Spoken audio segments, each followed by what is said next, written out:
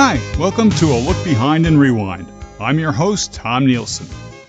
Well, folks, today we're going to prove that practice doesn't make perfect. Yes, that's right, you heard me. Actually, the subject of the day is perfectionism. And we have a few doozies in that department. First, let's make a little confession. When I was growing up, both of my parents were really invested in this whole perfectionism deal. You see, it was a requirement of their jobs. My old man worked as a management analyst for the civil service, and his job was to help the government make things run more efficiently, more smoothly. In other words, perfectly. And my mom worked for a large manufacturing company where her job as a quality control inspector demanded that she be on the lookout for manufactured parts that didn't measure up to their high standards. So she too was trained in making things as perfect as can be. And so naturally, both of them brought that perfectionist mindset home with them. So all of my schoolwork had to be perfect too. No matter how good it was, if it wasn't perfect, it didn't count. So when I went to school, I drove myself crazy with their extremely high expectations. Grubbing for grades was the name of the game, and I became an expert at it. But I made myself, my friends, and my teachers absolutely nuts in my pursuit of that impossible dream. Very often, we'd even confront certain teachers and challenge them on the results of our multiple choice tests, arguing that a particular question had more than one right answer. After a while, I can recall one teacher at Linden High School who nearly gave up on multiple choice exams because we were so relentless in our pursuit of perfect grades. Now, if you think that's bad, let's fast forward to several years later when I was in college. I had one professor in the television and radio department who laid down the law on the very first day of class. As I recall, it was supposed to be a course on journalism and writing for television. My fellow classmates and I thought of ourselves as future Walter Cronkites, Edward R. Murrows, and Huntley Brinkleys. We're going to be following the footsteps of the finest journalists ever to walk the face of the earth. Or so we thought, until we entered the classroom that day and met our nemesis, Professor Dan Bolton.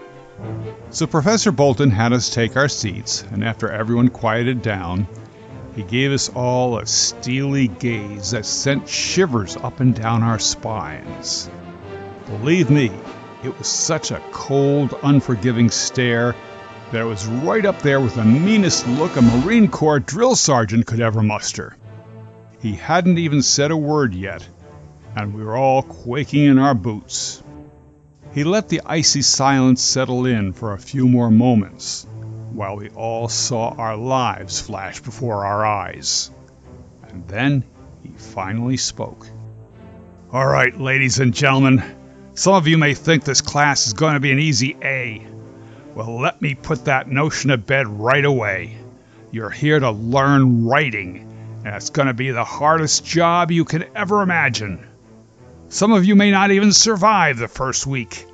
You'll probably want to quit and go into some major that's a lot easier and less stressful, like nuclear physics or brain surgery."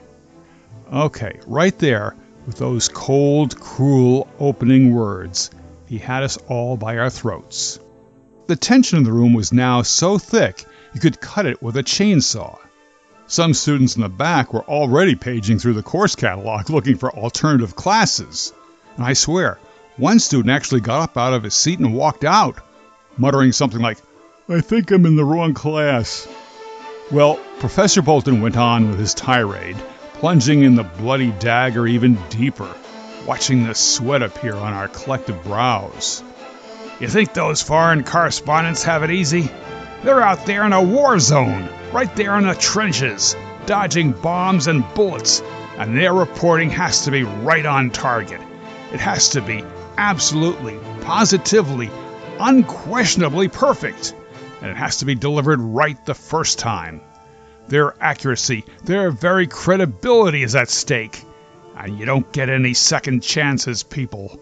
That's the way journalism works." I was almost on the verge of pulling out the course catalog myself. But I just popped a Tic Tac into my mouth and decided to stick it out.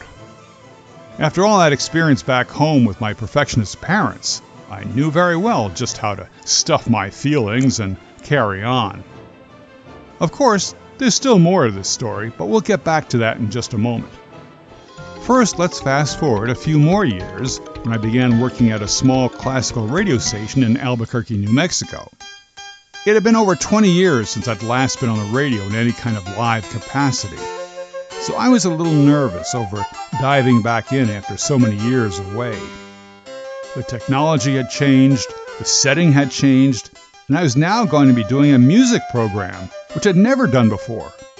Not only that, this was not a top 40 or oldies station, which I was much more familiar with. It was a classical station. And Lord knows, even though I had a passing acquaintance with a small number of favorite composers and their famous symphonies, I knew I was way in over my head, especially when I had to pronounce the names of dozens of foreign conductors and composers whom I'd never heard of before.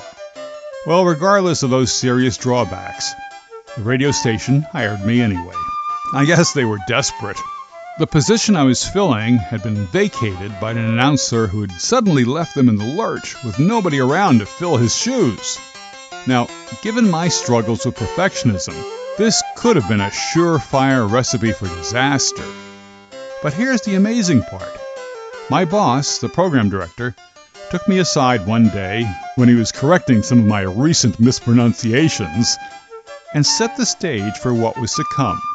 He said, "Tom, don't be worried about the trouble you're having with some of these names. Actually, the truth is we want you to make mistakes.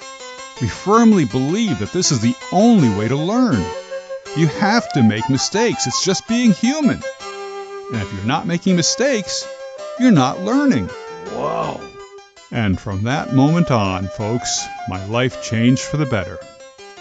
No longer was I so utterly obsessed with getting things absolutely perfect. I could finally relax and go with the flow. I had broken the chains of captivity that had been forced upon me by a culture that cared more about things than people. And it's a good thing, too, because only a few days later, I was on the air doing an introduction for a very famous classical piece by the composer Maurice Ravel. Many people know it by its proper name, Bolero, but others are more familiar with the time it was used as a love theme in the movie 10, starring Dudley Moore. Now here's how that went. It's a pretty cold night out there tonight in the 20s or high teens. I would say it's probably a pretty good night to throw another log on the fire and snuggle up with someone special. Of course, here at KHFM, we always like to help you set the mood. So go ahead, light some candles, relax, get comfortable, and enjoy the music of Maurice Ravel. This is the Berlin Philharmonic, conducted by Pierre Boulez, in a performance of Ravel's romantic classic, Bolero.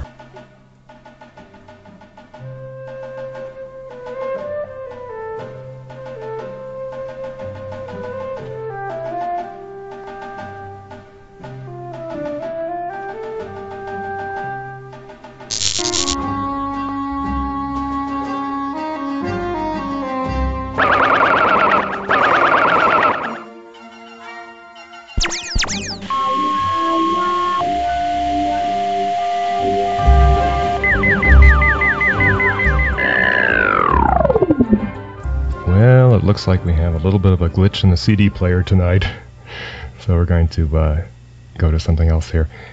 We're going to play a piece by Edward Elgar. This is Yes, that was truly an unmitigated disaster, brought on by some malfunctioning technology that had been acting up for days, but left unfixed by the station management because there wasn't enough time and money. Isn't that always the case? Well, anyway, thanks to the very enlightened thinking of my boss, the program director, who had been telling me not to worry but to go ahead and make mistakes, that little incident didn't result in any pink slips for me.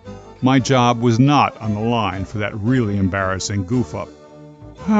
If only more employers thought that way, we'd all be a lot happier and healthier. Yeah! But remember that other incident from college days that I was sharing with you earlier?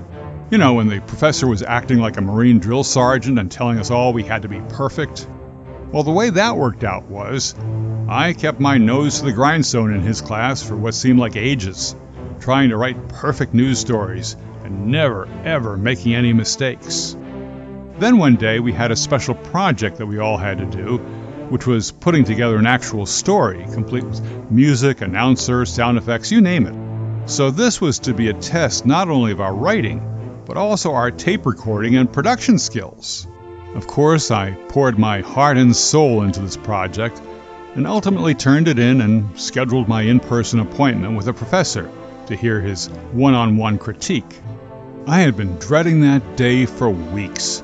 I was so terrified of him completely trashing the project and giving me an F in the course. And when I walked in his office and he closed the door behind me, I thought that I was going to be going down in flames for sure. But then he took one look at me and exclaimed with a big smile on his face, "Tom, that production was magnificent!" What? I did not expect that. Wow! And then he went on to rave about it for what seemed like 5 minutes or more, pointing out all the elements of the production that he considered to be top-notch network broadcast quality. Network quality! Wow! Of course, I left his office that day walking on clouds. And from that point on, if there was such a thing as being a teacher's pet in college, I was it.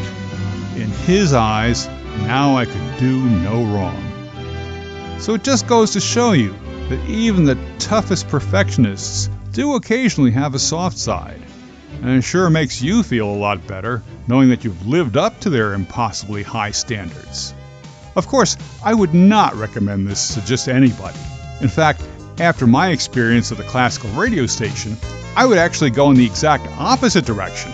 And just like my program director boss, I would urge any of my staff to go ahead and make mistakes. Because that's what being human is all about. Make your mistakes and learn from them. That's the important life lesson that I took away from all these experiences. You've been listening to A Look Behind and Rewind. I'm Tom Nielsen. See you next time. Hi, this is Tom Nielsen. If you enjoyed this podcast, you're invited to hear more of our episodes at A Look Behind and Rewind. And feel free to share our link with friends, family, and others, as well as following us on Buzzsprout.com, Apple, Pandora, or wherever you get your podcasts.